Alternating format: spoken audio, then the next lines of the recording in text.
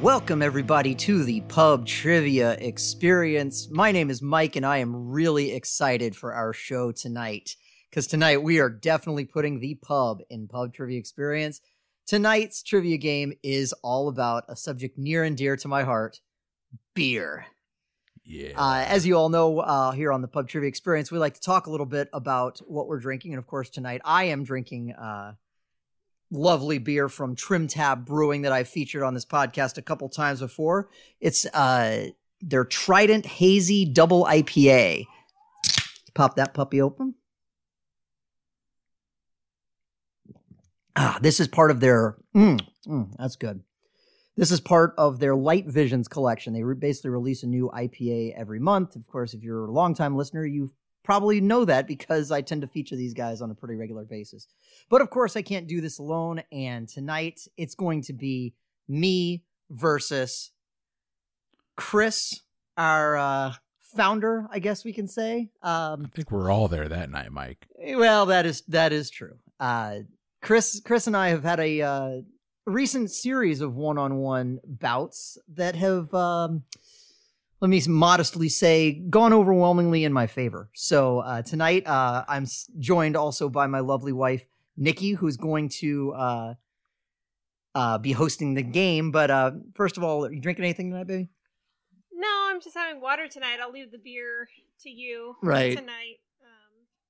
Gotta stay sober to read the questions. Yeah, to keep us in line, right? Chris, what about you, my friend? How you doing tonight? Man, I'm good. Weekend's over, back to work tomorrow. But no, I'm having a good night. I am not drinking beer though. I'm still on my beer cleanse. It's sad. I actually cracked. This is a bottle crack. This is a brand new bottle I just bought last week from Sunshine Liquors here in Palm Harbor. It is a private barrel for them. It's Redemption Distillery. This is their high rye bourbon. It's single barrel select, obviously, because it's a barrel select. Let's take a sip. Oh, that's smooth. That's dangerously smooth. The burn is all up front. There's no burn in the back. The burn's all up front. But I did not take a small sip, and that is... Damn, I've never had Redemption before. This is good. Why have I heard of that? Like, Redemption Rye sounds really familiar, and I don't know why. I'm trying to see who they're owned by. I don't even know. Yeah, I don't know why it sounds familiar. You know, I'm not even really a huge whiskey guy, but they're not even out of Kentucky. It's called it's not a Kentucky bourbon. Nope, this is Indiana. Huh? It's an Indiana bourbon. Hey, you guys do a good job. Nicely done. Sweet. Well, Redemption, I guess, is the name of the game for you tonight, right? Yeah, I think I am 0 for 4 in one-on-one games against Mike. This seemed like a fitting bottle to pick for tonight. You know, I don't know if anybody can hear in the background, but we've got the monitor on, and our 3-year-old is technically asleep, or she's in her bed, but she's not asleep, and she's definitely having conversations and just going to town very enthusiastically. So if any of that's coming through, I apologize. She's playing some game with her toys. Exactly. She has a good time. Kid's imagination is always running wild. It's crazy. That's a good thing. Oh, yeah, absolutely. But without further ado, let me hand it over to Nikki. You want to tell us about the game we're playing tonight? Sure. So I'm not even sure where we got this. Was this a Christmas gift? I have had this probably nigh on a decade now. If there's anything that's outdated, I don't even know. I have not looked at this at all. It was I want to say like a stocking stuffer or something like that many, many years ago. And I'd always kind of been aware of its existence and always wanted to play it and just never got around to it. And this seemed like a good opportunity. So the game is called Beer Smarts. Tap your knowledge. But they're very punny with the tap. Tap. Yep, I like tap it. your knowledge. And of course, the quote on the front is one of my favorite quotes. "Beer is proof that God loves us and wants us to be happy," by Benjamin Franklin. And it's the intoxicating question and answer game that makes soaking in the wonderful world of beer easy and fun. Oh, Lord. Yeah. And it says beer is so popular they named a belly after it. They like these puns. Man, someone got paid really well to write that. That- That's awesome. awesome. If anybody's interested in purchasing this game, it's called Beer Smarts. They are not sponsored, or we're not sponsored in any way, but it actually looks like the game was designed in Canada. So Oh no. So we'll see how this Well, goes. yeah. Locking in with Molson's. So basically it's just a bunch of question cards, and there's 4 different categories. So the category number 1 is beerology, which is also the science of suds is the category. So beerology, the science of suds, is category number 1. Category number 2, we have pub crawl, which are brews around the world. So pub crawl, brews. Brews works. Yeah, brews around the world.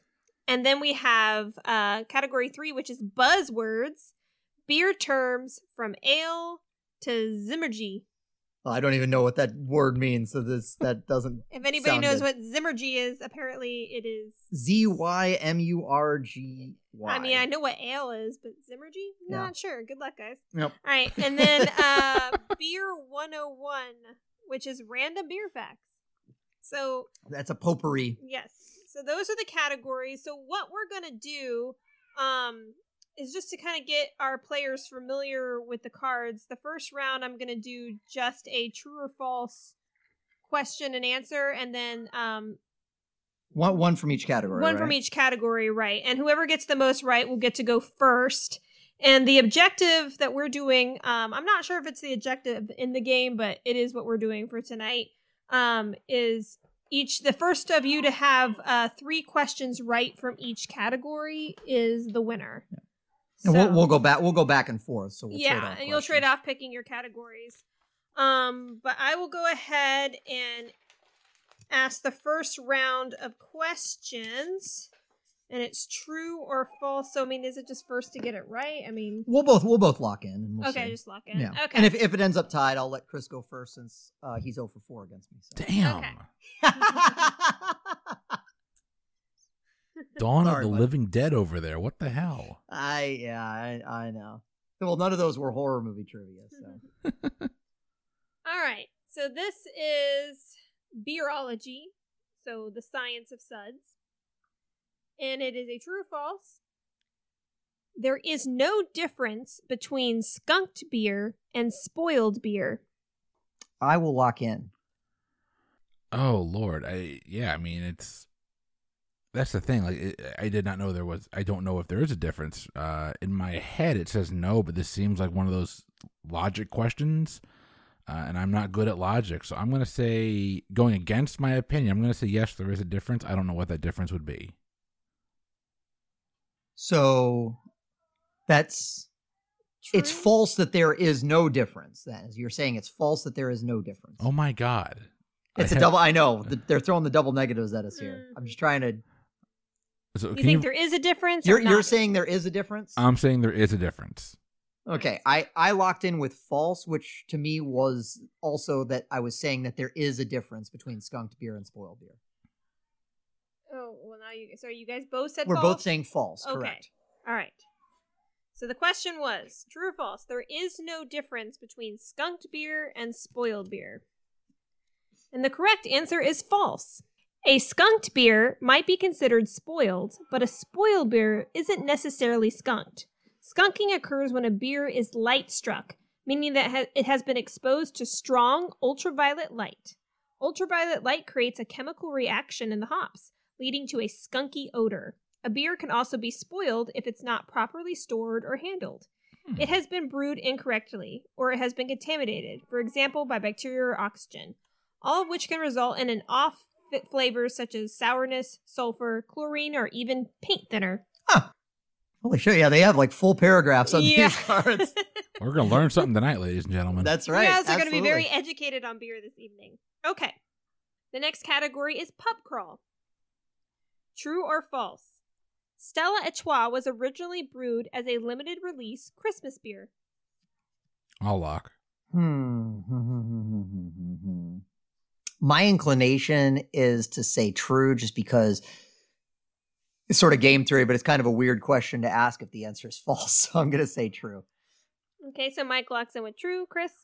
Yeah, I had the same thing. It seems like a random fact more so than like true trivia, so I went with true. And the correct answer is true. In 1926, the Etoile Brewery in Belgium created a traditional holiday beer to celebrate Christmas. The brew came out especially sparkly, so they decided to call it Stella, which is Latin for star. Oh. Needless to say, Stella was a huge hit, and it is now served 365 days a year in more than 80 countries. Hey, Stella! Sorry. It's very sparkly beer. Had to do it. Oh, I desire you to stop yelling that. All right, so we are now tied 2 for 2. All right, buzzwords is the next category. True or false? A Trojan horse is a cocktail of Guinness mixed with cola. I'll lock in. Yeah, I was actually just about to lock in. I'm trying to think in my head, like, does Guinness and cola go together? And I think they do. And a Trojan horse would be a unique way of putting that. So I'm going to say true.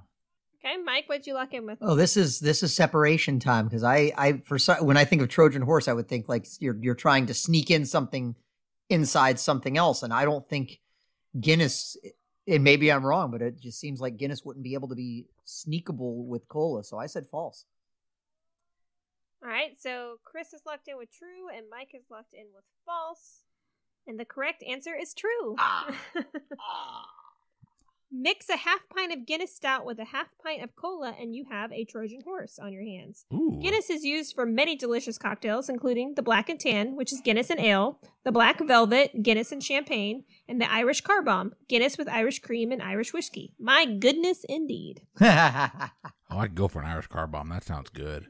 Oh, I love I've Irish never car bombs. tried Guinness and champagne. Maybe I would like it I was because just- I think Guinness, I kind of like that flavor, but I think if it added having a little carbonation, and would be lighten it up a good. little bit. I Yeah, might have to try that one day. yeah. That's called a black velvet. A Black Velvet. Yeah, I've never tried it before either. I like myself some champagne, some little Yeah. bubbles, so I think I'd like that. I'll try it. All right. So we Chris are is in the now lead. Ugh. Chris in the lead. Stop the count. All right, and the next category is Beer 101, which is just random beer facts. So true or false, low-calorie light beer was introduced to customers or to consumers in 1977. I'll lock in. Yeah, I'll I mean that's again like what Chris was saying with the second question, like that just seems like more of a random fact necessarily than trivia. So it's like it's kind of like, hey, guess what? This was introduced in 1977. Like I feel like the fact that they gave the specific year makes it seem like this is probably true. See, I had the opposite thought. The year seemed late to me, so I went with false. Interesting. Okay. Okay, and the correct answer is false. Ah, damn it. Yeah, 67 is a little like diet sodas were probably in like the 50s. So. Yeah, I guess that's true. All right, so distributed by the Rheingold Brewery, Gablinger's Diet Beer, the first beer ever brewed with no carbohydrates, was introduced in 1967. It was made using an enzyme process invented by a biochemist, Dr. Joseph Alwades, also known as the father of light beer. It was marketed as the beer that doesn't fill you up. Gablinger's didn't sell very well. Some blame the name and others the taste, but when Miller Brewing acquired the rights to the light beer process in the 1970s, the idea took off. And great taste, less filling, became one of the longest running and most successful advertising campaigns of all time. Yep. That makes sense. Alrighty. Well, that's okay. So that was that was just a sample round, just so you can kind of get to know the questions a little bit. It bodes well for Chris and not so well some for of Mike, these so. questions are going to be true and false. Some of them are going to be multiple choice throughout the game. So I guess we'll just kind of take turns. Chris, you get the option of going first, and you can choose your category. Yeah, let's start with Beer 101. That sounds like fun. All right, Chris is going with Beer 101. All right, question. Rising country star Josh Thompson sings the hit song A. Beer on the fly. B. Beer on the mind. C. Beer on the wall. Or D. Beer on the table. Oh my God, I know this song. Hold on. That makes one of us. No, I can't think of. I think it's Beer on the Table. I can't. I've heard that. So I have this weird thing in my life where I will kind of swing rapidly back and forth between like genres of music that I listen to, and I'll consume a bunch of it in like a 2-week period. And I do have like a 2-week period a year where I dive into country music, and I try and stay away from like that bro country. But this is not one of those. I think it's. I work hard all week to put some beer on the table. That lyric is stuck in my head. I'm saying Beer on the Table. All right, and Chris is going with Beer on the Table. And the correct answer is D, Beer on the Table. Yes! Josh Thompson's Beer on the Table debuted at number 55 on the country music charts and eventually made it to the top 20. The song lyrics reflect the singer's blue-collar, beer-drinking background. We highly recommend singing it along with Thompson's hit tune the next time you're drinking beers with friends on a Friday night. So good to know. Yeah. All right. So Chris now has 1 orange. Yeah, orange is beer 101. Yeah, orange is beer 101. They're color-coded. They're color-coded. Excuse me. I never mentioned this. They're color-coded. But Chris has 1 beer 101. All right. So Mike, it is your turn and choose your category. I will do pub crawl. Pub crawl. So beers around the world. Okay. Question. What is the oldest active brewery in the world? Is it A, Switzerland, B, Germany, C, Ireland, or D, Japan? Oh, so it just needs to know the country, not the specific brewery? Okay. Just the country. I mean, offhand, my inclination is to say Germany because they're kind of known for their beer, but Germany has also had a couple of, shall we say, global incidents that could have potentially disrupted the operation of breweries over the years. Meanwhile, Switzerland has pretty much stayed out of all of that stuff. Japan is a little bit of a wild card in there. So not that they haven't also had their similar global incidences. I don't think it's Ireland. Maybe it's Ireland. It could be Ireland, certainly. Man, I have no idea. I'm gonna use that logic, and I'm gonna say Switzerland. Right, and Mike is locking in with Switzerland. Can I take a guess for no points? Yeah, sure. I know the oldest tea house in the world is in Japan, so I'm willing to. My logic tells me that the oldest brewery might be there as well. All right, and the answer is B, Germany. Situated Should have gone with my original gut. Yep. Situated in a small town just north of Munich, Germany, the Weltensteffen Brewery was originally a Benedictine. Oh, Vehenstephan. Oh, yeah, I've had their beer. Yeah. A Benedictine monastery founded in 740 CE, but beer wasn't made there until 1040 when a guy named Abbot Arnold acquired the brewing rights and licensed from a nearby monastery. In spite of experiencing 4 fires, 3 plagues, and a major earthquake, how do you say the name of the beer? Vehenstephan, I think. Vehenstephan has been brewing beer continually for nearly 1,000 years. That's pretty good, consistency. And it also gives me a much better connotation to 1040. Sorry, that was a little tax joke for you accountants out there. All right. Tax jokes, they do exist. I got that one. It was bad. All right, and Chris, what would you like for your category? A question that doesn't mean anything to anyone but me, but what color are the others? Because I need to make sure I don't put blue and orange together. Okay. Pub call is green, buzzwords is blue, beerology is purple, and beer 101 is orange. Well, purple and blue are a little too close for me, so I'm going to go with pub crawl. Yeah. Question. What is the national beer of Jamaica? Is it A, Carib, B, Red Stripe, C, Presidente, or D, Kingston? So Kingston's the capital of Jamaica, I believe, so I'm going to eliminate Kingston. Red Stripe has, hooray, beer! What was the third one that you said? Presidente. See, Presidente sounds familiar. Red Stripe is like the one that I associate most with. I think it's Jamaica. I think I associate it with Jamaica because I think it's a Jamaican accent in the commercial. The first one doesn't sound familiar at all, so I'm between B and C. I'm going to go with B, Red Stripe. And the answer is B, Red Stripe. Mm-hmm.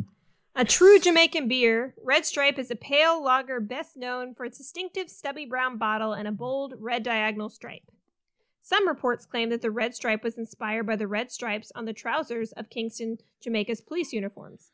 The first Red Stripe beer was brewed in 1928 as an ale, but it didn't go over well with the locals. So in 1938, the company developed a lager version that was light and refreshing, the perfect beer for the Caribbean climate. Hooray, Red Stripe. Hooray, beer! Those commercials were great. They are. I'm not a fan of their beer though. I'm sorry. It was never one I was going to grab if I had to grab one. Yeah, I don't dislike it. Every now and then I'll order one, but it's definitely not a go-to for me. All right, so Mike, what would you like your category color to be? I'm a little scared of beerology, so let's do buzzwords. All right, he's going for blue buzzwords. But then again, I'm still not sure what Zimmergy is, so maybe that's a bad idea. All right, question. A Bloody Brew cocktail consists of beer, tomato juice, and what other alcohol? Is it A, tequila, B, vodka, C, rum, or D, gin? It's tequila, vodka, rum, or gin? Yeah, tequila, vodka, rum, gin. It's called a Bloody Brew. Bloody Brew. See, where I'm getting hung up is there's a something Mary that is, but that's just, right, that's just replacing beer with vodka. And I forget what that's called. But it's basically a version of the Bloody Mary. Bloody Mary is vodka.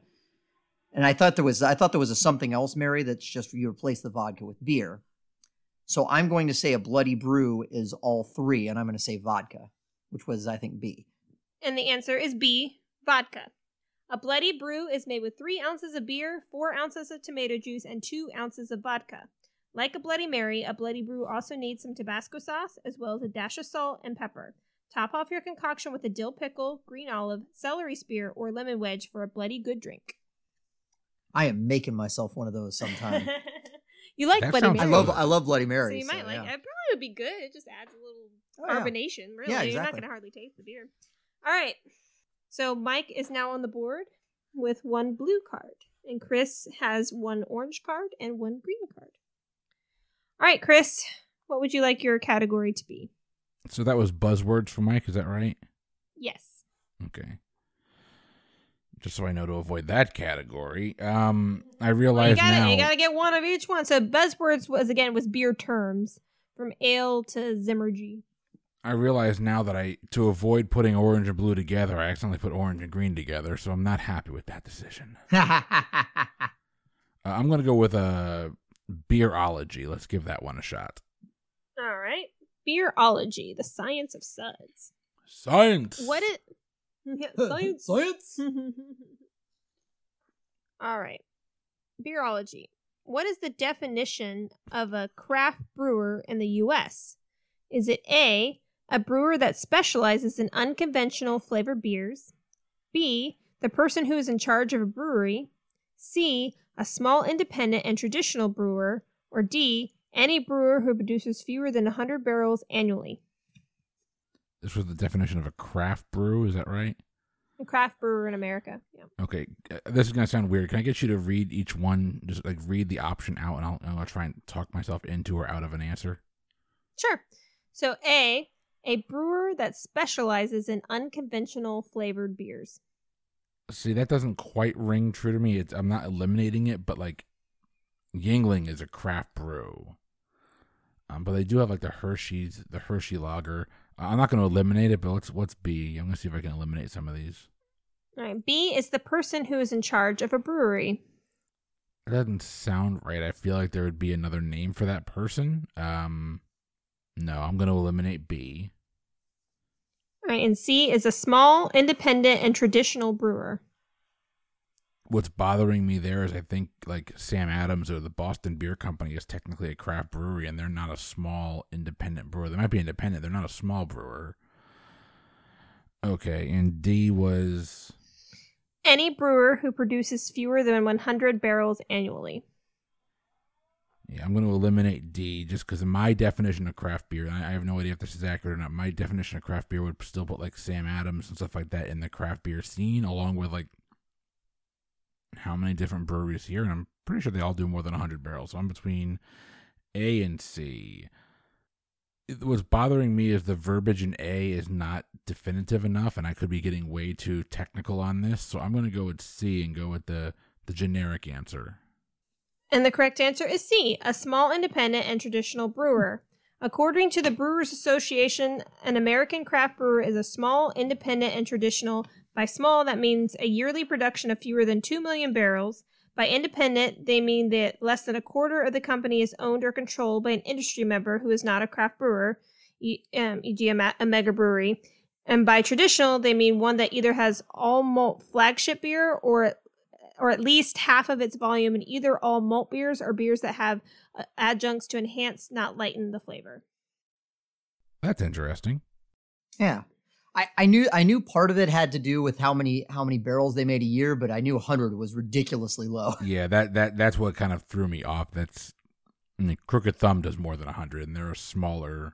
Exactly. Smaller tap house. Although this is apparently 10 years old, so...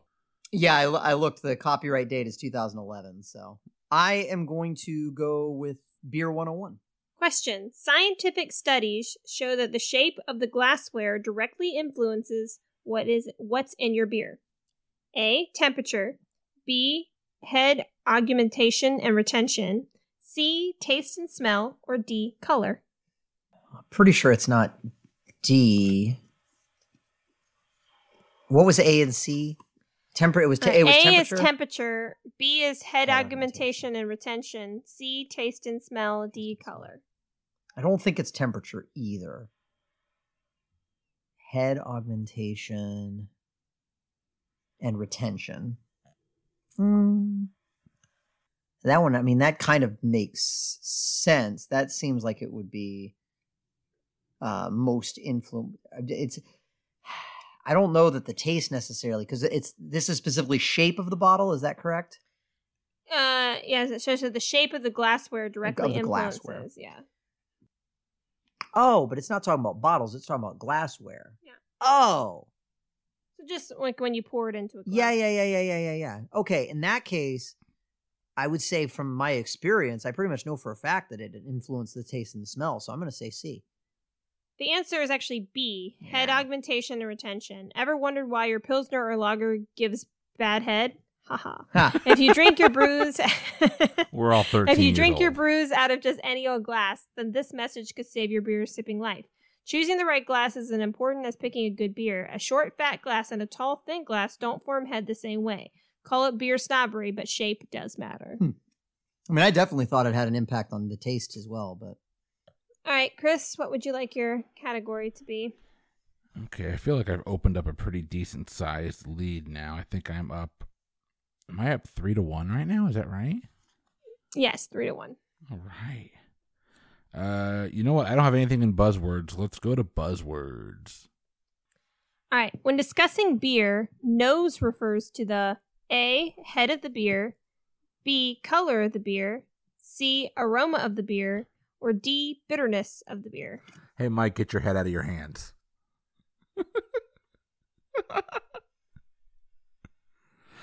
Well, I think I use my nose to see things with my mind. No, it's got to be the aroma of the beer, right? Like I don't know that from a beer drinking, but I've been to enough wineries to do the wine tasting. I've been to enough distilleries to do the bourbon tasting and the whiskey tasting. Almost positive that's aroma.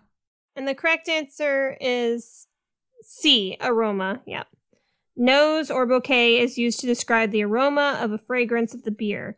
When doing a beer tasting, you should always judge the nose of the brew before you taste it. Try to identify the specific aromas or odors. Does it smell of hops, malt? Is it nutty, spicy, or fruity? Do you detect any skunkiness, sulfur, or chlorine? If so, you might want to sip it. You might not want to sip it.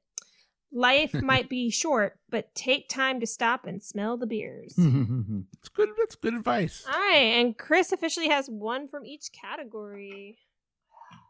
Ugh. All right, Mike. All right, I'll do beerology. I've been avoiding it for some reason. Might as well dive in and see if I can change my fortunes here. All right, and beerology. Question: what is dry hopping? A, adding hops to the beer after fermentation. Yeah. B, adding hops to the beer before the onset of fermentation. C, using less than 1 ounce of hops in the brew. Or D, using 3 or more ounces of hops in the brew. It's either A or B. I don't think it doesn't have to do with the amount of hops. I'm almost positive. This actually really bugs me because I love dry hopped beers, but I've never really known like what that means from a brewing perspective. I want to say, so it's either before fermentation or after fermentation, right? Yeah, A is adding hops to the beer after fermentation, and B is adding hops to the beer before the onset of fermentation. I mean, I'm pretty sure you generally add hops before, so I'm gonna say after. All right. So you're going with adding hops to the beer after fermentation? Yes. And the correct answer is A, adding hops to the beer after fermentation. You know, I actually remembered this one from when we did our beer tour, remember? Yeah. They showed us right. Oh yeah, that's right. They were talking about making hoppier beers. That's right. That's right. Right. So dry hopping is the process of adding hops to the beer either in the fermenter or the keg. After fermentation, this technique is used to enhance the hoppy aroma and flavor of the beer without increasing its bitterness. The dry hops don't impart bitterness because they aren't boiled. Brewers usually recommend using about 1 to 2 ounces of dry hops for every 5 gallons of beer and letting them soak in the finished beer for at least a few days and sometimes several weeks. It all depends on how hoppy the brewer wants the finished product to be. All right. Man, same person that wrote the log lines for this is the same person that wrote some of these questions, and they are just punny as hell.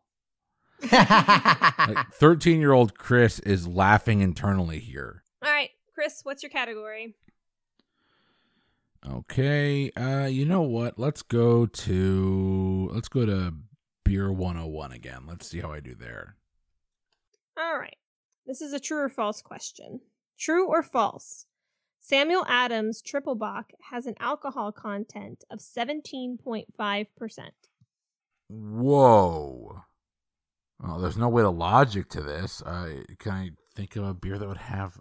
I'm trying to think, do I know of what the alcohol content on a typical Bock beer is? Shiner is my favorite Bock beer. I thought they were 6 to 7%. I don't think it's an overly... It's higher on that range, but I don't think... God, a triple Bock, could it have 17.5% alcohol? Could any beer have 17.5% alcohol? Oh my God. Again, this screams like one of those questions that, this is a random fact. I'm going to turn it into a true and false. But the number seems too high to me. I'm going to go false. All right. And the correct answer is true. Ugh. Sam Adams Triple Bock is an experimental ale that was released only in 1994, 1995, and 1997. It is dark, thick, and uber rich in aroma. At the time it was released, it was the most potent beer on the market with 17.5% alcohol. With all the maple syrup used in the brewing process, Sam's Triple Bock would make great topping for pancakes. One heavenly 12-ounce serving of this decadent brew is a whopping 340 calories. I would drink that. I'm not gonna lie. So I've had it on pancake. I've had the Sam Adams Utopia, which it was New Year's Eve. Yeah, and it was it was a few years. No, this was it was 2015. And I remember because my sister was pregnant and that's why she couldn't go. It was 20-something% alcohol by volume, and it tasted more like a brandy than a beer, but just because it was brewed rather than distilled, I guess. It was technically considered a beer, but it definitely tastes more like a brandy. It was really interesting. But it was, anyway, they had a random tasting for New Year's Eve that we got to go to.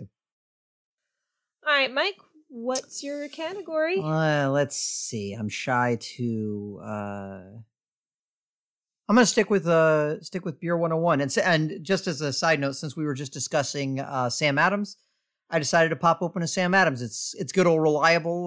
We'll see if it reverses my luck a little bit here. You doing the Boston Lager? The good old fashioned. I don't know if it's the original. I don't know if it's the OG. I don't know enough about the history of Sam Adams, but it's kind of their flagship beer now, certainly. All right, Beer 101. Question: how many Budweiser Clydesdales are hitched to the company's beer wagon? All right, and it's A. I was gonna say, do I at least get choices? Is it A, 6, B, 7, C, 8, or D, 10? All right, 3 of the 4 of these are even numbers. That was the one thing I was trying to remember, is whether or not there was like a lead horse. But I'm pretty sure they're all just side by side. So I'll eliminate 7. I want to say it's 4 on each side, so I'm going to say 8. All right, Mike is going with C8, and the answer is C8. Nicely done. 8 magnificent horses make up the famous Budweiser Clydesdale hitches.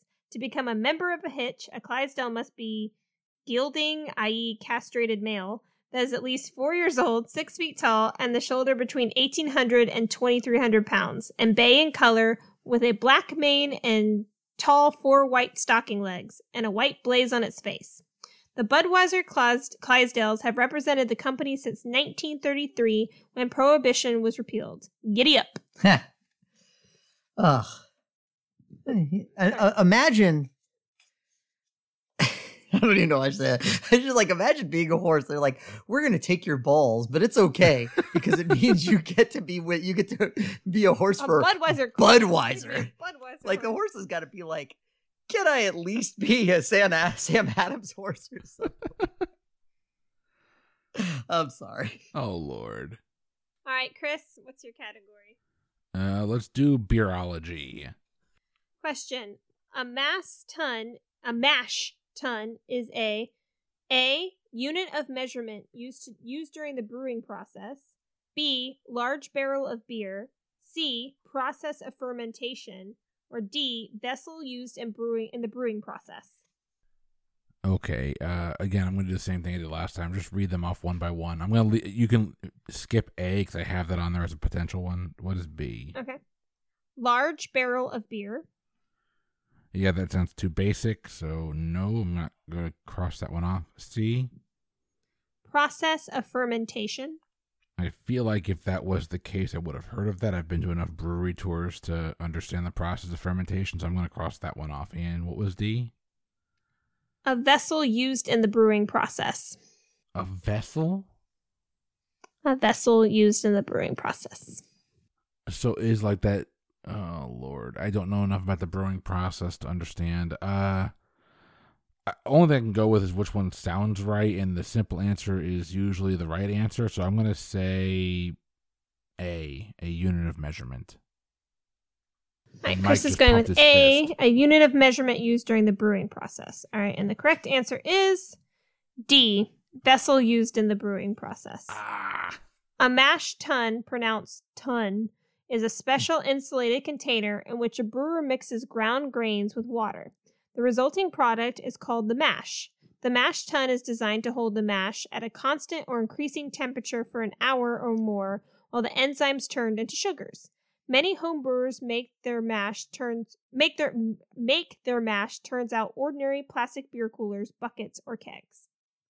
Yes, spelling was important there. I should have asked for the spelling on ton, shouldn't I? Yep. Sorry. All right. Oh gosh, I'm feeling so much pressure because now I have the chance to catch back up. 3-4 still, so it's still anybody's game. It's basically 1st to 12, but they have to get certain color combinations here.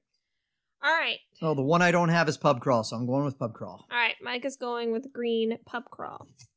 If you're in the mood for a smooth, caramely dark beer, your best beer style would be A, Nonic, B, wit beer, C. Dortmunder, or D. Dunkel? Goodness.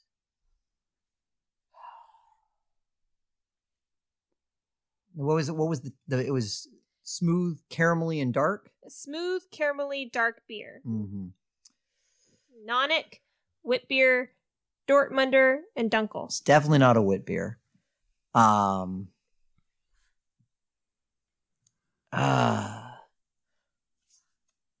don't think of. I mean, a Dunkel's definitely dark. I don't know if I necessarily think of it as caramelly though. And I've never heard. I'll full disclosure. I've never heard of Nonic. I've at least heard of Dortmunder, but I'm trying to. You know, I'm just ignorant American. You know, I don't have that wider variety of beers because a lot of these seem like German style beers or that area of the world. I at least know that a Dunkel is a dark beer, which is more than I know about, and I know that I definitely know it's not wit beer. And of the others, I at least know that Dunkel's a dark beer, which is more than I know about the other two. So I will say Dunkel. All right, Mike is going with Dunkel, and the answer is D. Dunkel. Dunkel is dark in German. Is a German style of beer made from barley, creating a smooth reddish-brown beer with a soft caramel, nutty, and coffee flavors. Wit beer, on the other hand, is a light, citrusy Belgian beer. Dortmunder is a somewhat darker, slightly sweet style of a Pilsner named after the German city of Dortmund. And a Nonic is a style of pint glass with a bulge near the top. So it's not even a beer. That explains why I've never heard of it, at least. That makes me feel a little better. Okay. All right. And so now we are tied 4-4. Chris, what's your category? Are we 4-4 with one in each for each one of us, for both of us? Yeah, one of each color. Yep. Let's go back to pub crawl. I had fun with that one. So did I. It just got me to a tie. You guys are funny. They're so silly. Okay. Question.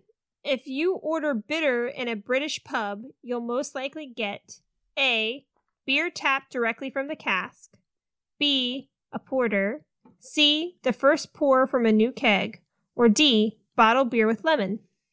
Okay, I'm going to do this again. I'm sorry, Nikki. A was... Beer, Brian, Mike, just keep your head out of your hands. I'm sorry. This is my process. No, you're good. You're good, bro. All right, so it's beer tapped directly from the cask. I can't go with that one because that just sounds. Oh, direct from the cask actually could be okay. So I'll leave that one in. What's B? A porter. Yeah, it's not a porter. I don't think. C. The first pour from a new keg.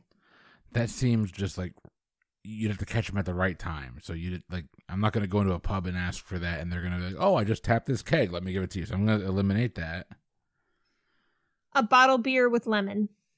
Again, that seems way too on the nose. Who the hell drinks that? I said last time that the logical answer was the right answer, and I've been wrong on 2 50-50 questions in a row because last time I was able to eliminate down to 2. I'm going to go against my better logic. I'm going to lock in with A, a beer tapped directly from the what's that word? Cask. Cask, yep, that's it. All right. And the correct answer is A, beer tapped directly from the cask.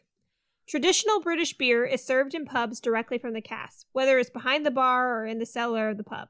The key to bitter is cask conditioning, in which the beer continues to evolve as it rests in the cask with the yeast. No filtering here. It tends to be barely carbonated and best drunk at cellar temperatures. Most British pubs serve at least one bitter and sometimes several. All right. Mike, what's your category? I'm going buzzwords. Question. The term bung, when used as a noun, refers to A, a skunky beer, B, a chipped beer mug, C, a bartender in Australia, D, the stopper in a barrel. Damn it. I couldn't get this one. No. Okay, Chris knows it. I don't. Let me see. I'm pretty sure it's not a bartender in Australia. What were B and D again? A was a skunky beer. B is a chipped beer mug.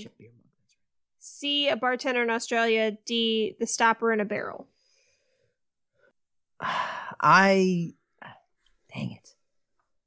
A and D both sound okay, but I'm going to go with D, the stopper in a barrel. You son of a bitch.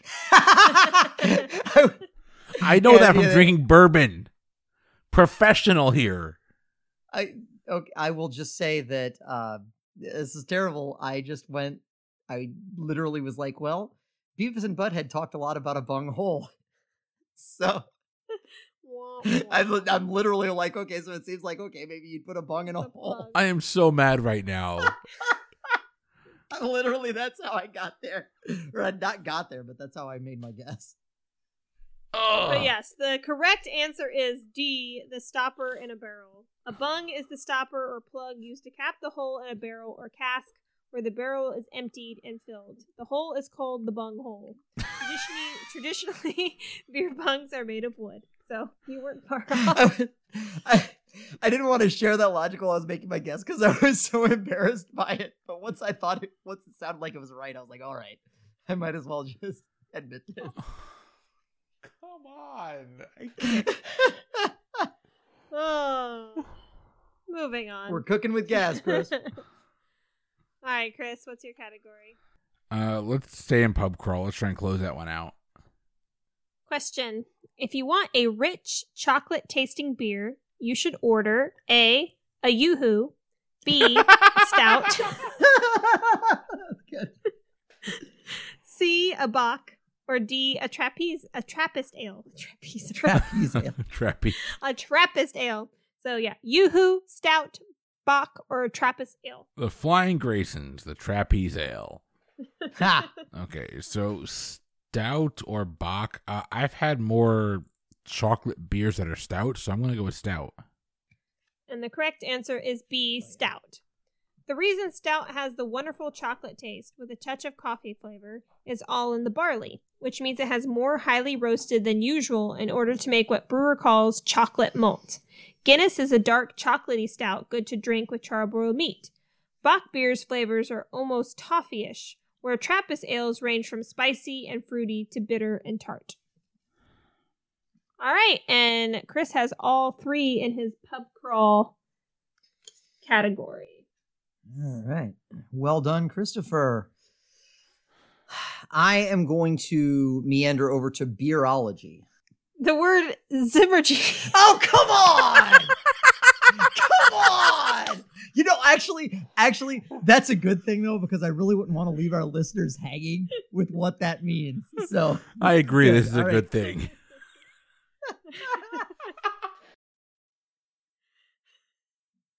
Oh, man. You can't script this shit. I mean, my goodness.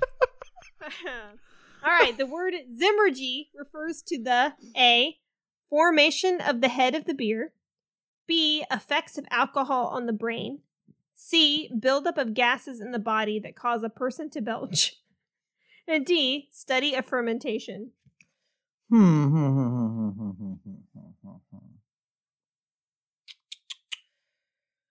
I don't think it would be the study of fermentation. Well, but it has that G thing, but I feel like that would be like an ology or something like that. Let's see. I don't think it's the effect of alcohol in the brain was B, right? Mm-hmm. And then C was buildup of gases in the body I knew that make a person that. belch. And what was A? Formation of the head of the beer. Formation of the head of the beer.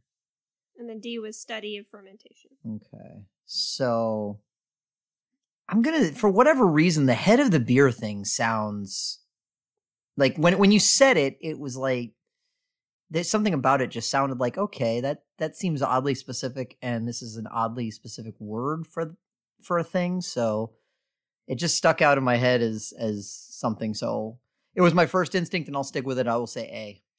All right, Mike is going with A, formation of the head of the beer, and the answer is D, study of fermentation. Damn it, it was. Okay. Although Zimmergy originally referred to the actual science of fermentation, it is now also used to describe the brewing of beer.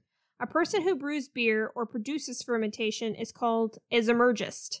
Louis Pasteur, best known for discovering the process that prevents milk, wine, and beer from making people sick, unknowingly became the first Zymurgist in 1857 when he recorded the relationship between yeast and fermentation. Later, German chemist Edward Buchner figured out that fermentation is caused by the yeast's release of an enzyme he named Zymase. Okay. Did not know that. Interesting. Well, at least we solved that mystery from I mean, like, can you, like, is it like a college major now? Like, Zymurgy? Probably, yeah. I majored in Zymurgy. Yeah. Is that what Nat did? I mean, Possibly. right? All right. So, Chris, so you can pick from the Beer 101, Buzzwords, or Beerology. No more pub crawl. I think he can just keep picking pub crawl as far as I'm concerned. Like, it doesn't bother me at all. Oh, I thought you... Oh, haha. Doesn't help him, but... Fully admitting here that, like, this third pour of Redemption, this bourbon goes down so smooth it's not even funny. This is my third pour and it's almost gone, so I am feeling it right now. You know what? This is not the time to be making harsh decisions in your life, by the way. So I'm gonna stick with Beer 101 and try and get back on a good note with that category. All right. The brew theme movie Beer Fest was produced by which comedy group? A. Super Troopers. B. Broken Lizard. C. The Farley Brothers. D. Zucker, Abrams, and Zucker. That is the Broken Lizard comedy troupe. They are the ones behind Super Troopers and the underrated, criminally underrated Broken Club Lizard's Dread. Club Dread. Yep. I knew exactly which one you were going to say. I love agree. that movie. That's Me the one too. with Bill Paxton as a Jimmy Buffett ripoff. That movie is phenomenal. It's so funny. And it's got Cheryl Ladd's daughter as like one of the like heroines in distress. She plays a character called Penelope. Penelope. Yep. Penelope. Penelope. Okay, I'm done. But yeah, so the answer is B. Broken Lizard. Broken Lizard is a filmmaking comedy ensemble of 5 former classmates who perform sketches together at Colgate University. The group is best known for its Fox Searchlight movies of Club Dread and Super Troopers. Beer Fest was released in 2006 to mixed reviews, but it has grossed more than $20 million worldwide. On the group's website, you can buy a 2-liter German hand-blown Broken Lizard beer boot glass, aptly named Das Boot. Shipping and handling included. No, that's the one. Beer Fest is the one you gotta rotate the glass at the end. When it gets to the boot, you gotta rotate the glass to stop the air from getting. I love Jay. I can't think of his last name. I can't think of it. Chandra Senkar, isn't that right? He's actually a director now. He does really good work. Well, he directed most of the Broken Lizard stuff. He did, but he actually does other stuff now. I think he's into TV, and he's actually really solid. Oh yeah. But no, I'm a big fan of Broken Lizard. I love that question. I love getting one more point up on Mike. And of course you get the movie question. I mean, like, my goodness. I've seen that movie, right? Didn't we watch it together? Which one? Beer Fest? Beer Fest. Mm-mm. I don't think so. If you haven't seen Super Troopers, you need to see Super Troopers. Which category would you like? Man, I'll do Beer 101. To be classified as a microbrewery, what is the maximum number of barrels a beer company can produce per year?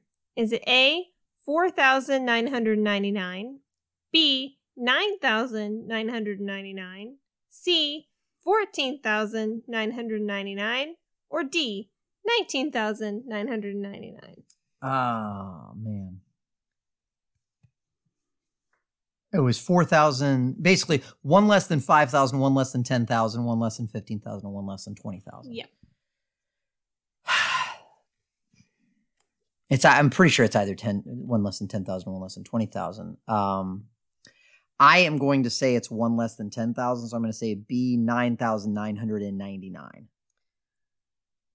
And the correct answer is C, 14,999. Damn. Some microbreweries produce fewer than 100 barrels per year, but a brewing company is still considered to be micro as long as it produces fewer than 15,000. Amazingly, a megabrewery like Anheuser-Busch produces more than 100 million barrels per year.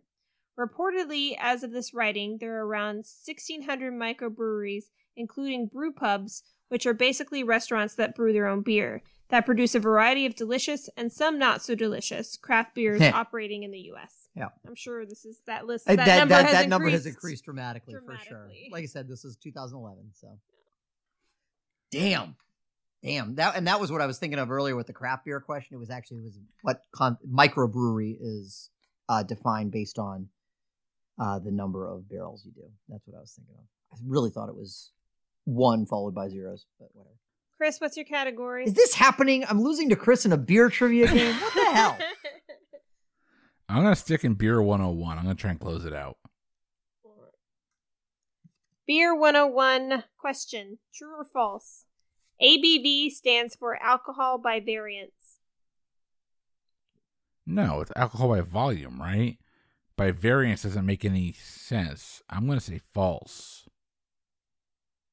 And the correct answer is false. ABV stands for alcohol by volume. It's the amount of alcohol in beer with regard to the percentage volume of alcohol per volume of beer.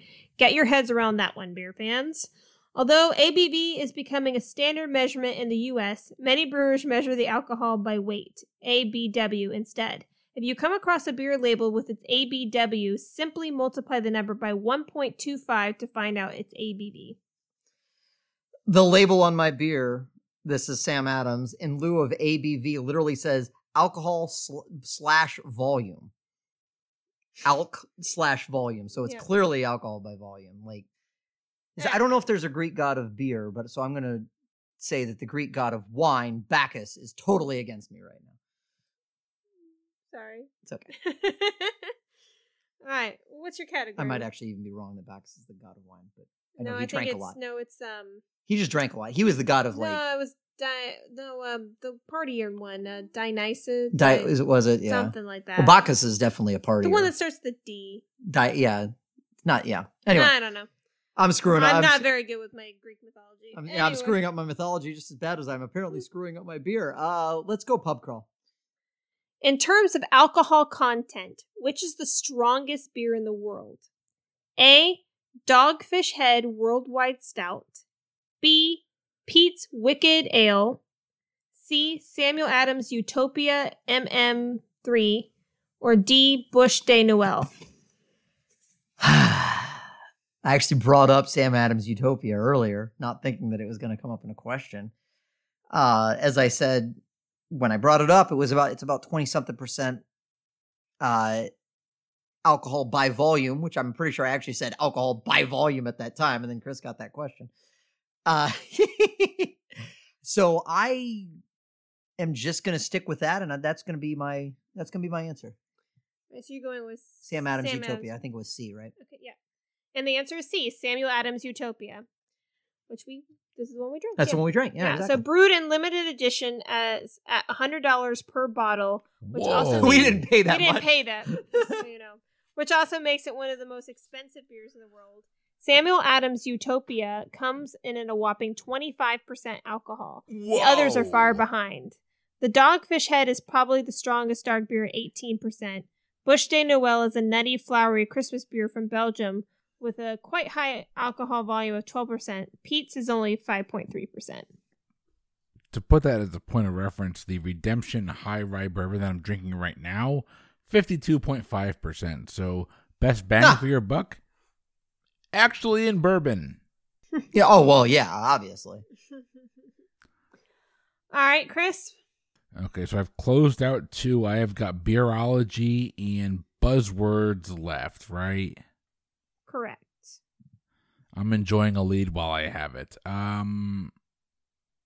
Let's go Beerology. Why not? Question. Hefe is a German word meaning A, hops, B, yeast, C, malt, or D, fruit. I'm going to be that guy. I'm sorry. We've had this question on the show before. So I'm going to ask for a different question just to be fair. Okay. We had that on the Beard Owl podcast episode. That's right. I knew that we'd had that before, but just to remind our listeners, the answer is yeast. Yes. Right. All right. And I want he's out of half a I want to license. be honest. Like that's not a fair No, question, no, and I want to that's beat good. Mike fair and square. If I lose to Mike, I'm okay with that. But I want to make sure we're down the straight and narrow here. Okay. A scientific study in 2009 discovered that beer might help prevent A. Osteoporosis, B. Glaucoma, C. Heart disease, or D. Prostate cancer. So this is actually an interesting question because I actually think I've heard this before. And I think I remember it something that affects men more often than women, and which is weird because men, I think, and I'm not trying to be sexist here, but I think we probably drink more beer than women do. If for nothing else, then we don't care about our bodies. I don't think it's glaucoma. What was the first one you said? Osteoporosis. I don't think it's osteoporosis either. I'm down to C and D. Prostate cancer was D. What was B? Glaucoma. And C was heart disease. Heart disease. D was okay. prostate cancer. Heart disease. So here's what bothers me is I know prostate cancer is the most common cancer in men, but heart disease sounds right. So do I want to go with what sounds right, or do I want to go with what my misshapen 3 glasses of redemption bourbon in logic is telling me? I feel like I've heard heart disease before, so I'm going to go with heart disease. I've heard that before. I could swear I have. And if I'm wrong, I'll take it. It's fine. All right. And the correct answer is A, osteoporosis. All I knew is it wasn't glaucoma because I have glaucoma. I have early onset glaucoma. I just couldn't imagine that beer would help heart disease. Actually, to be in total honesty, my guess would have also been heart disease. For some reason that sounded familiar. I've heard that with wine, maybe. Maybe it's wine. Wine is good for your heart. That's what it is. A glass of red wine a day will decrease your propensity for heart disease. Okay. So, A, osteoporosis. In 2009 study, researchers at the University of California, Davis found that beer is a rich source of dietary silicon, an important mineral for increasing bone density. The scientists tested 100 commercial beers for silicon content and concluded beers containing high levels of malted barley and hops are richest in silicon. Their findings suggest that moderate beer consumption may help prevent osteoporosis. So drink up, sports fans. Cool. I'm going to do beer 101. All right, so which country has the highest consumption of beer per capita? Is it A, the Czech Republic, B, China, C, United States, or D, Ireland? It's either the Czech Republic or Ireland. There's just too damn many people in the United States and China. It's definitely not China, and I think the United States has too many large pockets that aren't heavy drinkers. Between Ireland and the Czech Republic, I actually think those are both really strong answers. My immediate gut would almost lean me towards Ireland, but when I think about it, it's like the Czech Republic seems like more of a random inclusion in that list. So is that pointing me in that direction? Per capita, I feel like you want to go with like the fewest people with like a large amounts of consumption, but it's not. The Czech Republic isn't huge either.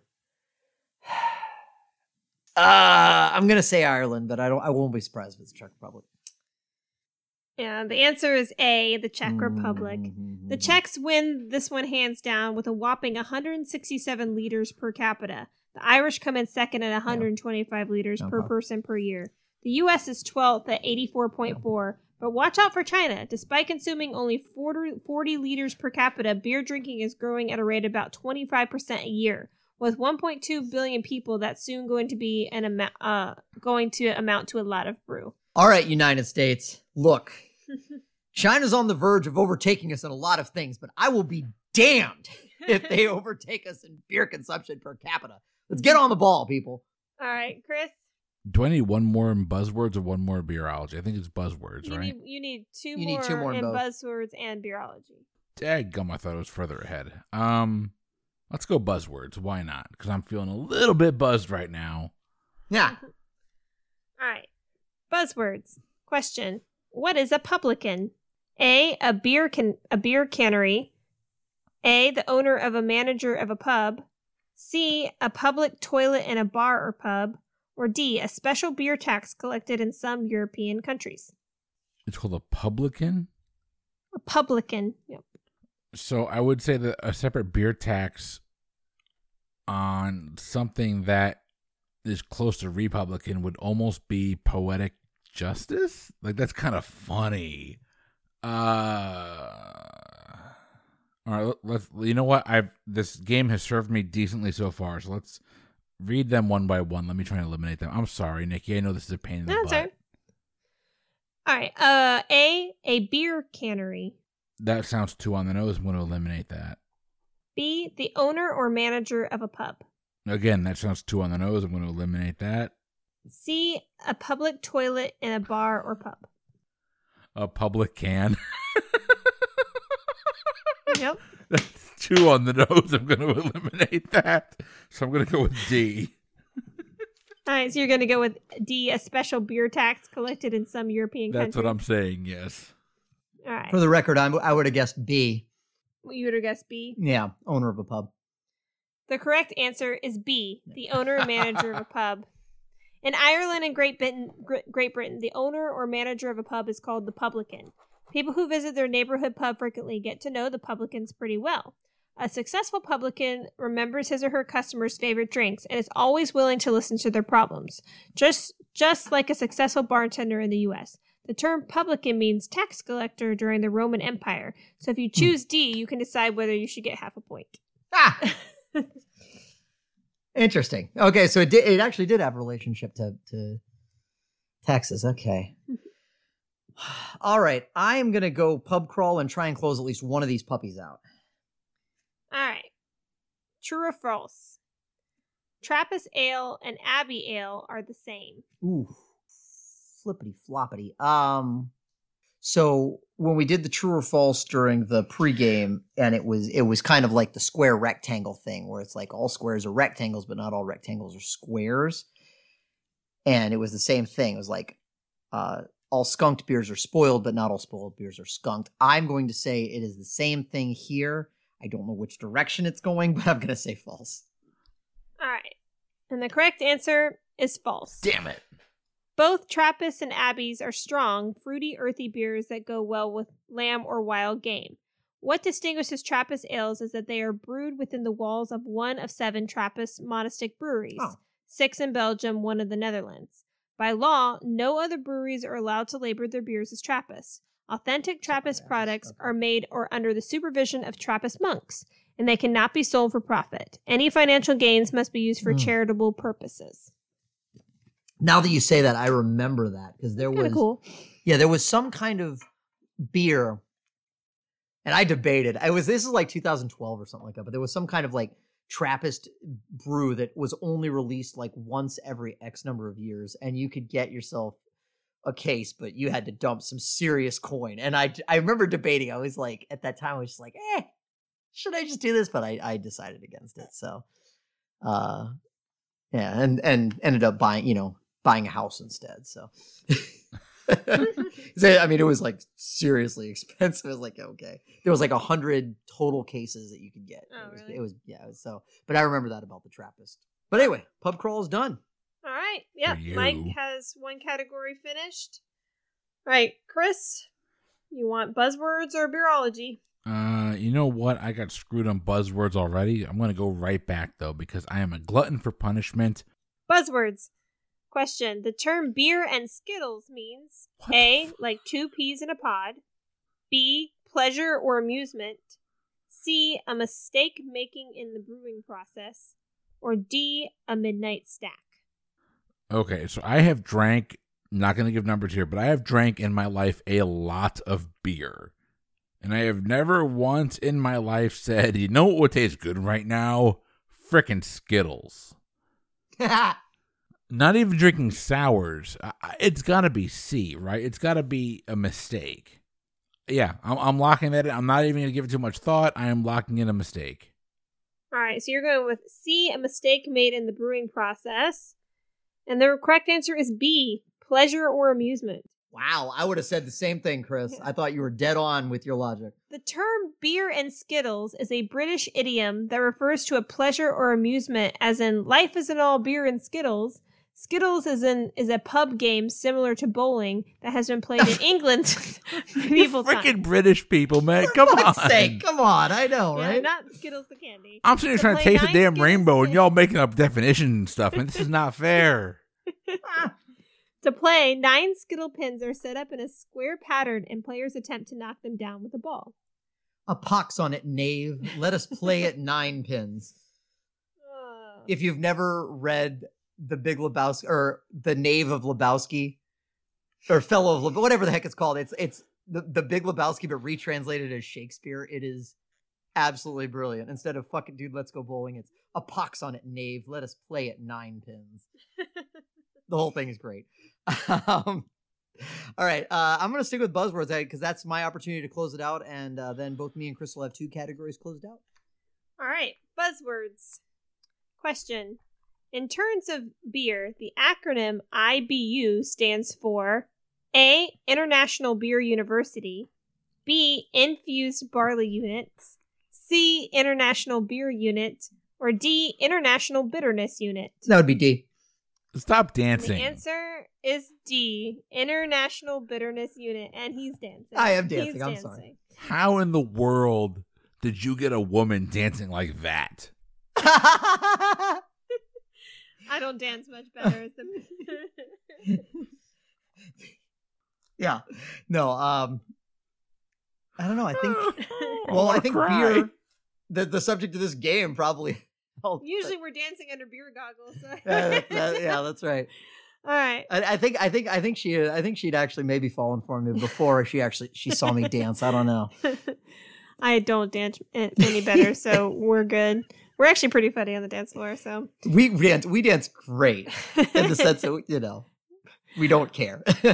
All right, International Bitterness Unit. So the IBU scale provides a measure for the bitterness of a beer, which is created by hops. The higher the IBU, the hoppier the beer. It's important to know that IBU is not an indication of perceived bitterness, but rather the actual concentration of certain acids secreted from the hops.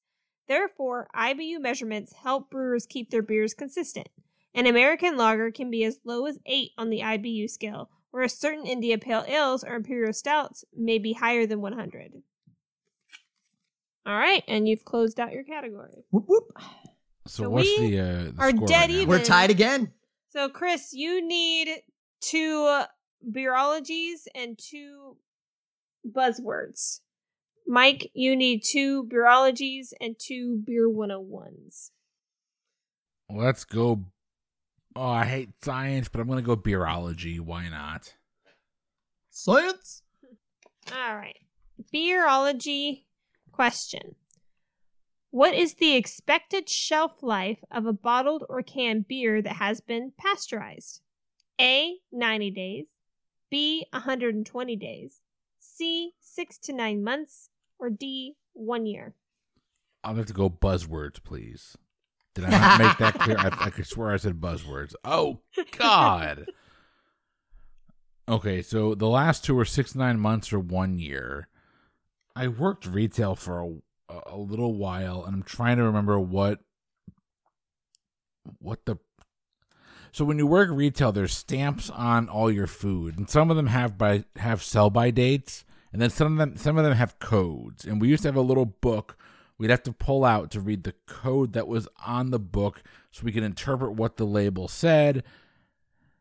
And I'm trying to remember how, if beer was further out than butter, it's obviously further out than milk. And the only thing we sold at CVS or Eckerd Eckerd was where I worked. I think the only thing we sold at the time was Miller. This is before the craft beer phase. Not even phase. It's been around for a while. I've been drinking, so forgive me. The only thing that was around at that point in time were the Bud Lights and the Miller Lights, and I feel like they went out longer.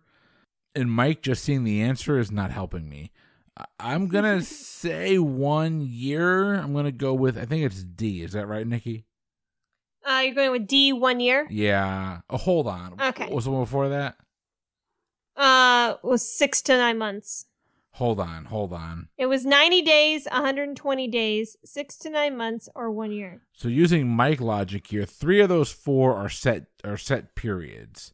But I would imagine, depending on the contents of the beer, it might actually have a different expiration date. No.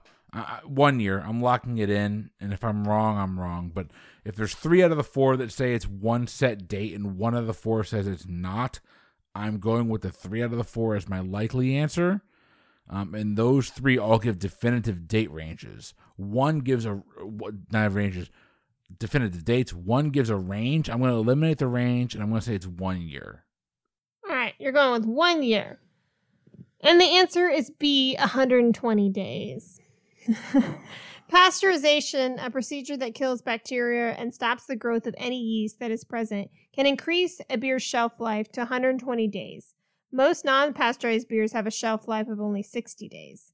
The pasteurizing process usually involves spraying the already bottled or canned beer with hot 140 degrees Fahrenheit water for 2 to 3 minutes. Mike, would you have gotten that? No, I would actually have gone 6 to 9 months, actually. So. All right. Beer 101, please. Beer It's not treating me well, but all right. Which one of these is not a fictional beer from a television show? oh, shoot. Okay. A, Shots, B, Buzz, C, Duff, or D, Blatz?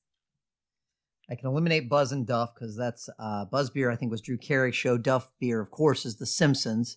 Shots is the first one. Is that with a Z? With a Z. Okay. S-H-O-T-Z. Shotz. And Blatz is B-L-A-T-Z. A-T-Z. Neither of those sound familiar, but this is going to be a weird statement, but I feel like Blatz sounds less unfamiliar or more unfamiliar. Yeah. I don't know what I'm trying to say. I'm trying to say that I'm leaning towards Blatz is what I'm trying to say, but I cannot place either of those. I will say I'll say Blatz because I don't have a way to logic there, and it's a 50-50. All right. And the answer is D, Blatz. Woo! Blatz was a beer that made the Milwaukee famous in the 1850s. It's the real-life counterpoint of Shots beer as portrayed on the sitcom Laverne and Shirley, 1976 to 1986. Duff is what Homer Simpson both sits on and drinks. The Simpsons debuted in 1989, while Buzz, the fictional beer that contains caffeine as well as alcohol, was homebrewed by Drew Carey's character on The Drew Carey Show, 1995 to 2004. What was Buzz's official motto? Stay up all night and drink. Yep. All right. All right. One more for Mike. That my first lead of the night. That is my first lead of the night. First lead of the night. I'm sorry, Chris. Aw. That look you just shot me. Oh, and now it's the puppy dog eyes. Oh my gosh. And now it's the Gene Simmons tongue. Okay. Give that man a category quickly. All right. Beerology. Hops adds which characteristic to beer? A, bitterness, B, sweetness, C, golden color, or D, foaminess? I don't know. Oh my gosh. Okay, let's go through this one more time. So hops, the hoppier the beer, the IPAs are the hoppy beers. Yeah, let's go through those one more time. I'm trying to think of what I associate hoppy with. All right. Bitterness, sweetness, golden color, or foaminess? Okay, it's not sweetness. No, it's got to be bitterness. It's got to be A.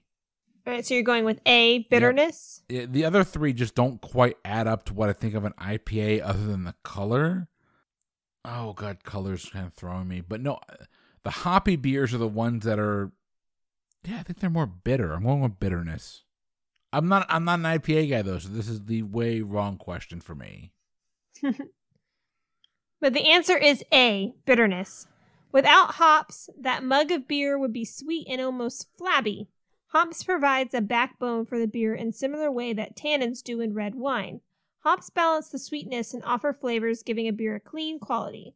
Also similar to wine, there are dozens of varietals of hops that brewers can choose from. with lyrical names such as Cascade, Golding, Chinook, and more. American hops are often thought as more critic and piney than European ones. All right, and we are tied again. So, Mike. We are indeed, aren't we? Either Beer 101 or Beerology. All right. Well, I am torn. All right, I'm nervous because I'm afraid the pattern with Beerology is going to be a comparatively easy question with a hard question. But I'm going to go with Beerology. Which spices are used to brew Belgian wheat beer? A. Oregano and marjoram.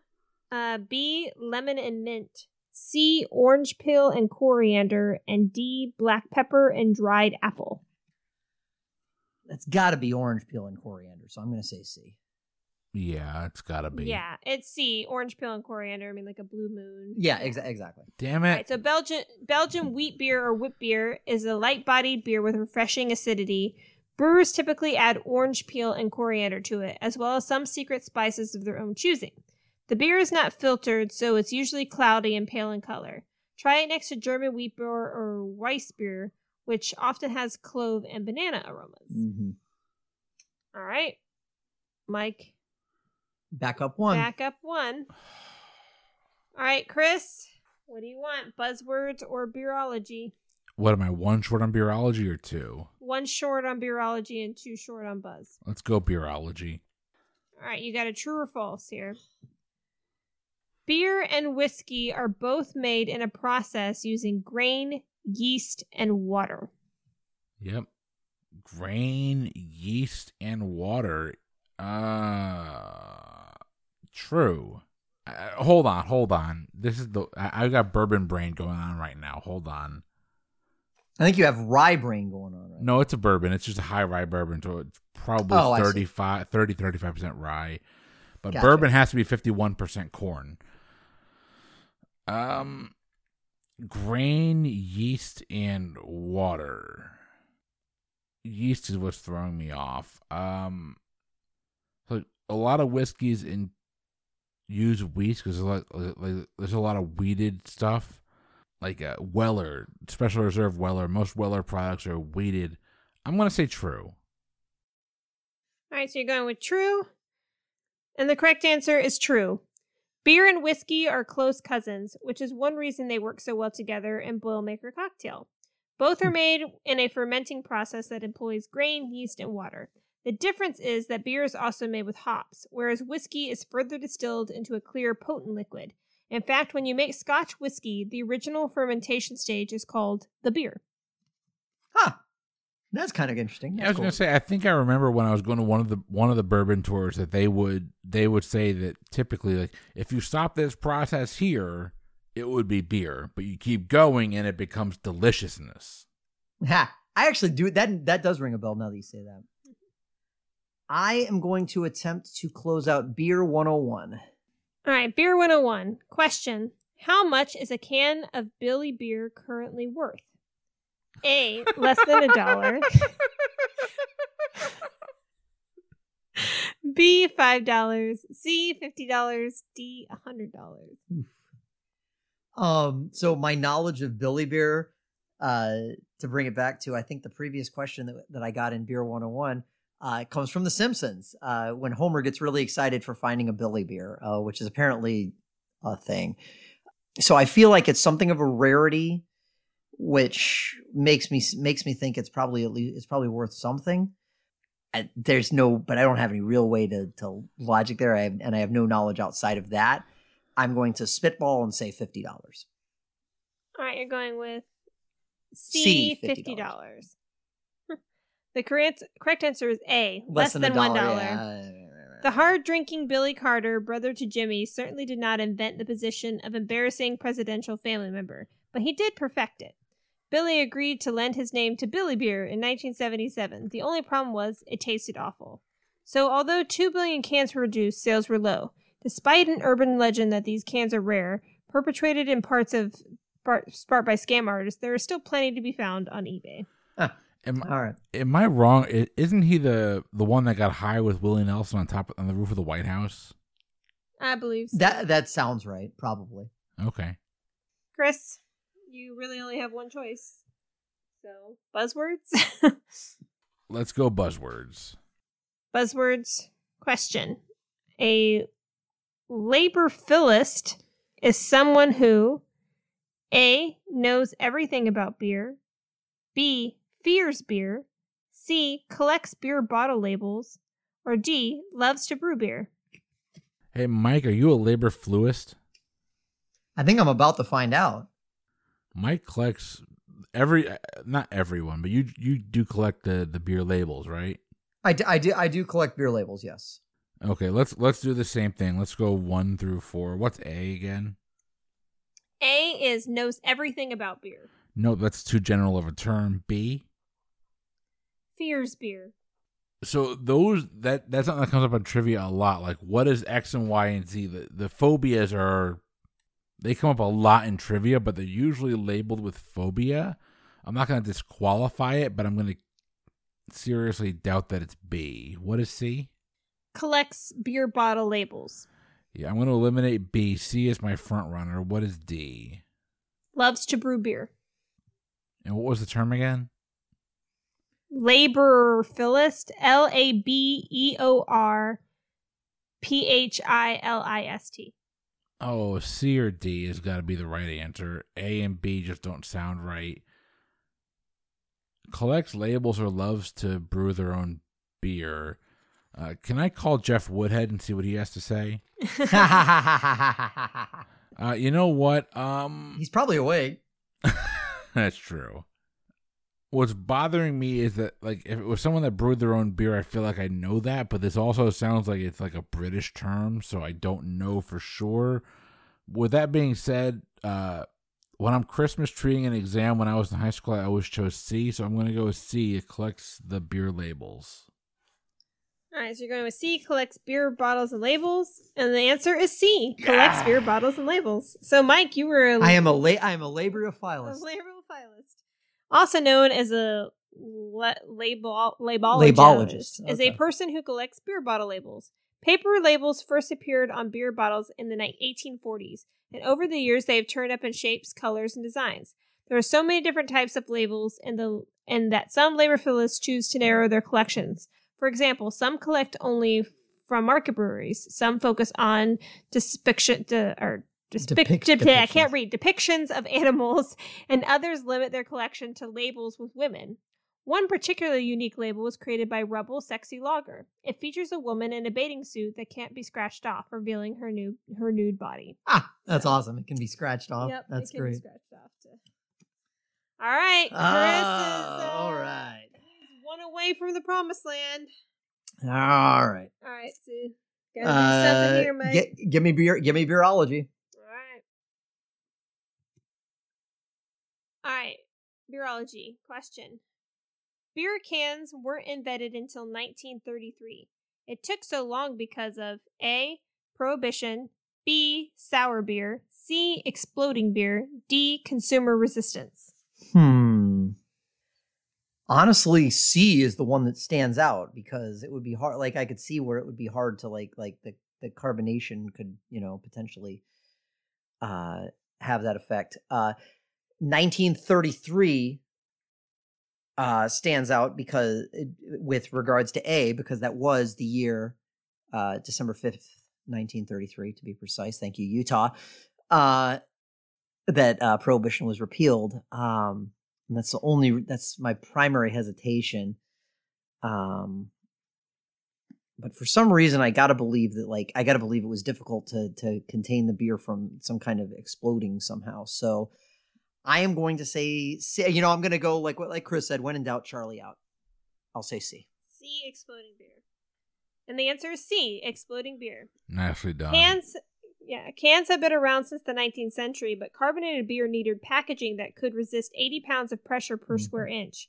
In 1933, using a special lining, the Kruger Beer Company of Newark, New Jersey, shipped 2,000 cans of special keg-lined beer.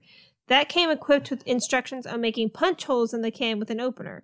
The cans are made of heavy tin or steel. Aluminum wasn't used for beer cans until Coors introduced it in 1959. Cool. Wow.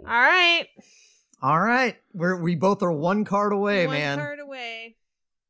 So do you guys each get a shot at this? Or I mean, like it's Chris yeah. I would first? say Chris had first turn, so I would get one more. If he gets it, I get one more shot, and then what I think would be sudden death. Okay. Chris, you have buzzwords.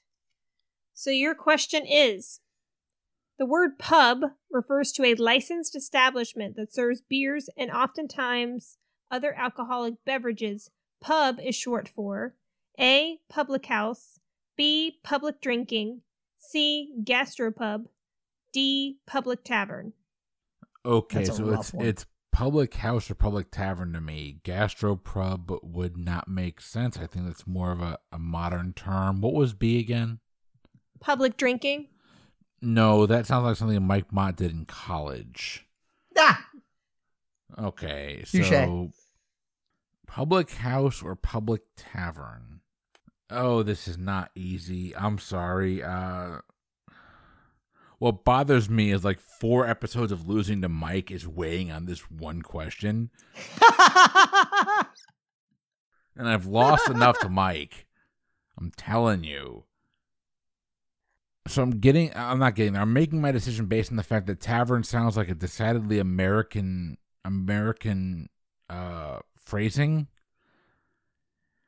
House strikes me as more European, so I'm going to go public house and hope I am not going to lose to Mike on this one question. And the answer is A, public house. Yes! Originating in England, the local public house was and often still is the center of the community.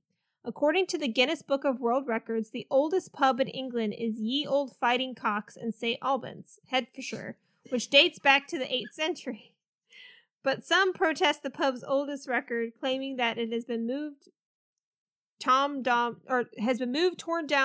and rebuilt. 2 other pubs in England that also claim to be the oldest are Ye Old Man and Sclythe in Bolton, Lancashire, which dates back to 1251, and Ye Old Trip to Jerusalem in Nottingham, which was established in 1189.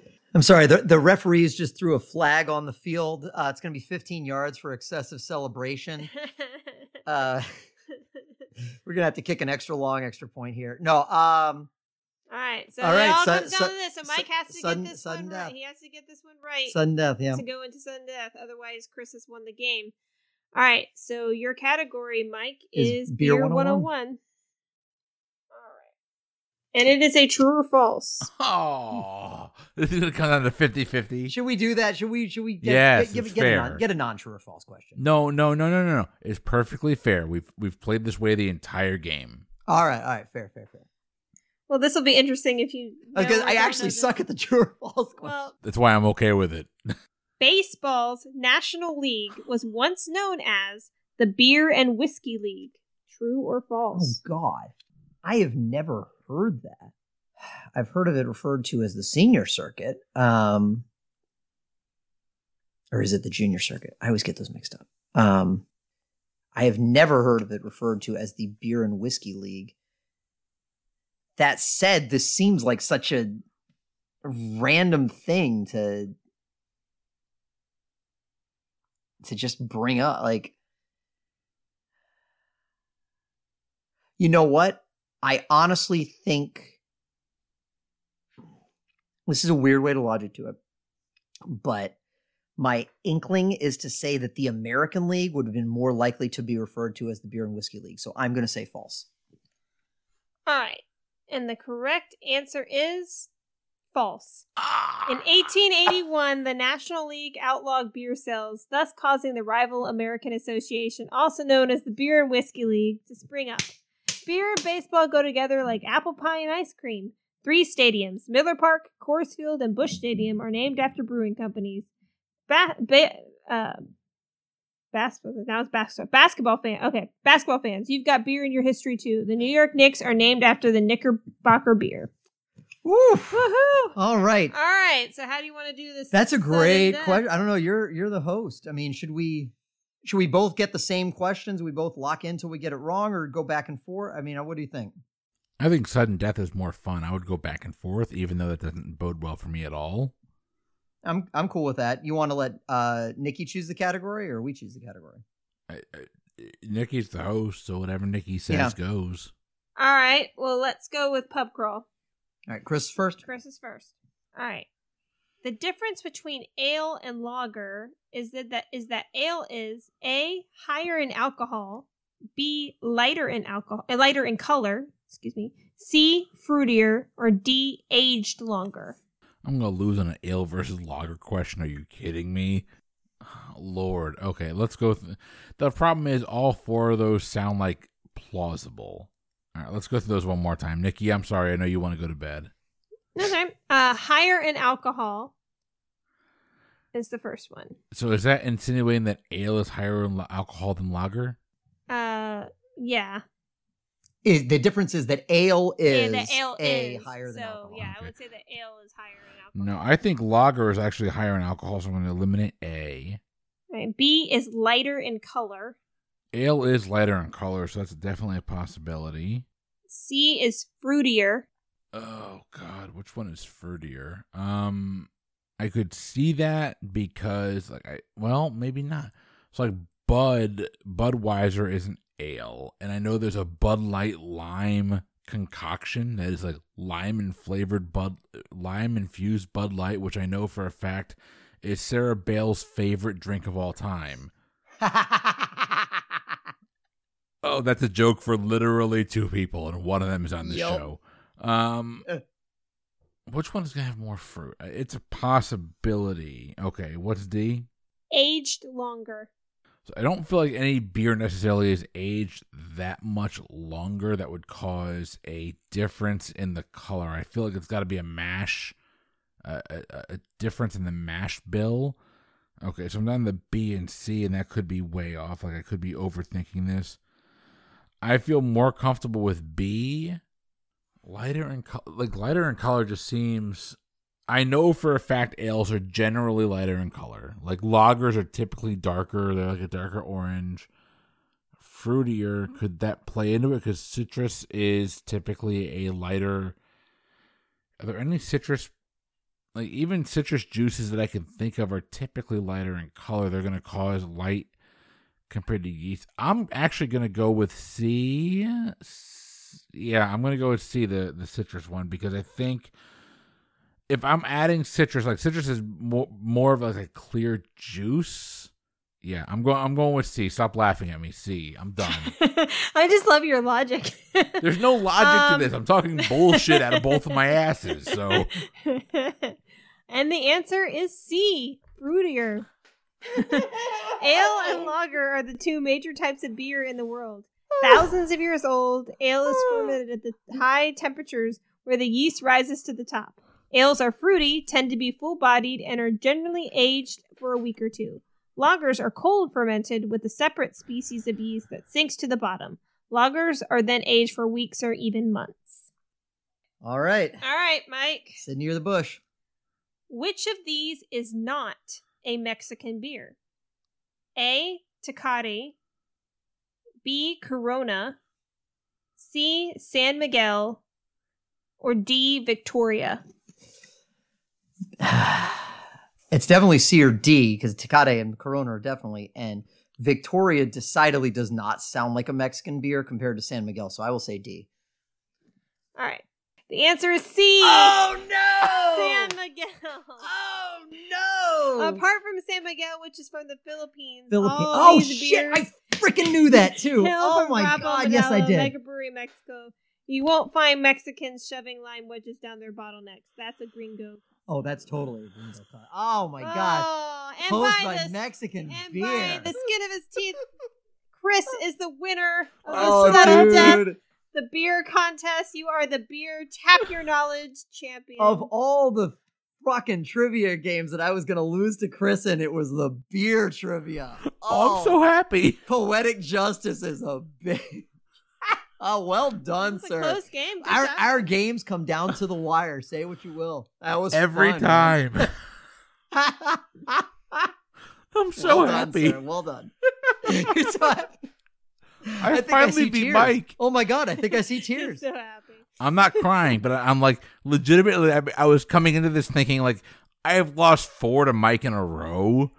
And you're about to do beer Like, trivia. one-on-one. Like I've beaten Mike in like tandem. So like when we played with Stu, I beat Mike with Stu. But this one was just one of those where it's like, oh, I needed to get a win under my belt, and I got it, in a category that Mike has significantly more experience recently than I do.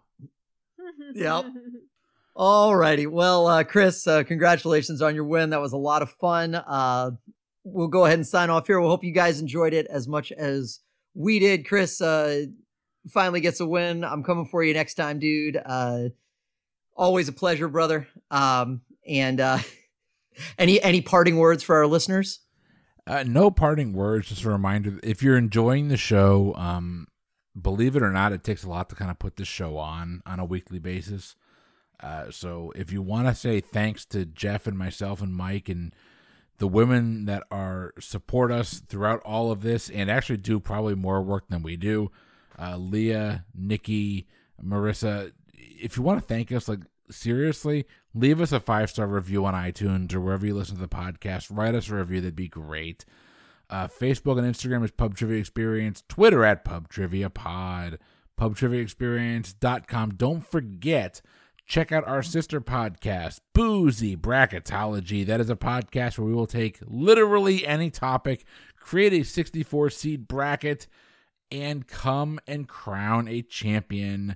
This episode will be coming out in March, and I guarantee you're going to want to be there for March, because March on Boozy Bracketology is our best TV theme song bracket. Leah has spent hours, and I'm not joking, hours, putting together a best TV theme song bracket, and you don't want to miss it. Boozy Bracketology, literally anywhere you get podcasts. But you know what? I'm done talking for the night. I am enjoying a win. I am downing my bottle of bourbon. I'm going to pass it over to Mike and Nikki to praise me like they should. Live it up, bro. You brought the redemption, and redemption is now yours. I'm going to make it my mission to schedule another one-on-one for you sometime soon, and reduce your winning percentage just a little bit. But until then, enjoy the victory, bro. At 20%. Calm the hell down. Hey, that's even with the Mendoza line, I believe. So, all right. Thanks everybody for listening. Hope you enjoyed it. Until next time, I have been your loser for this particular episode, Mike. I'm Nikki. And I'm Chris. Have a great night, everybody.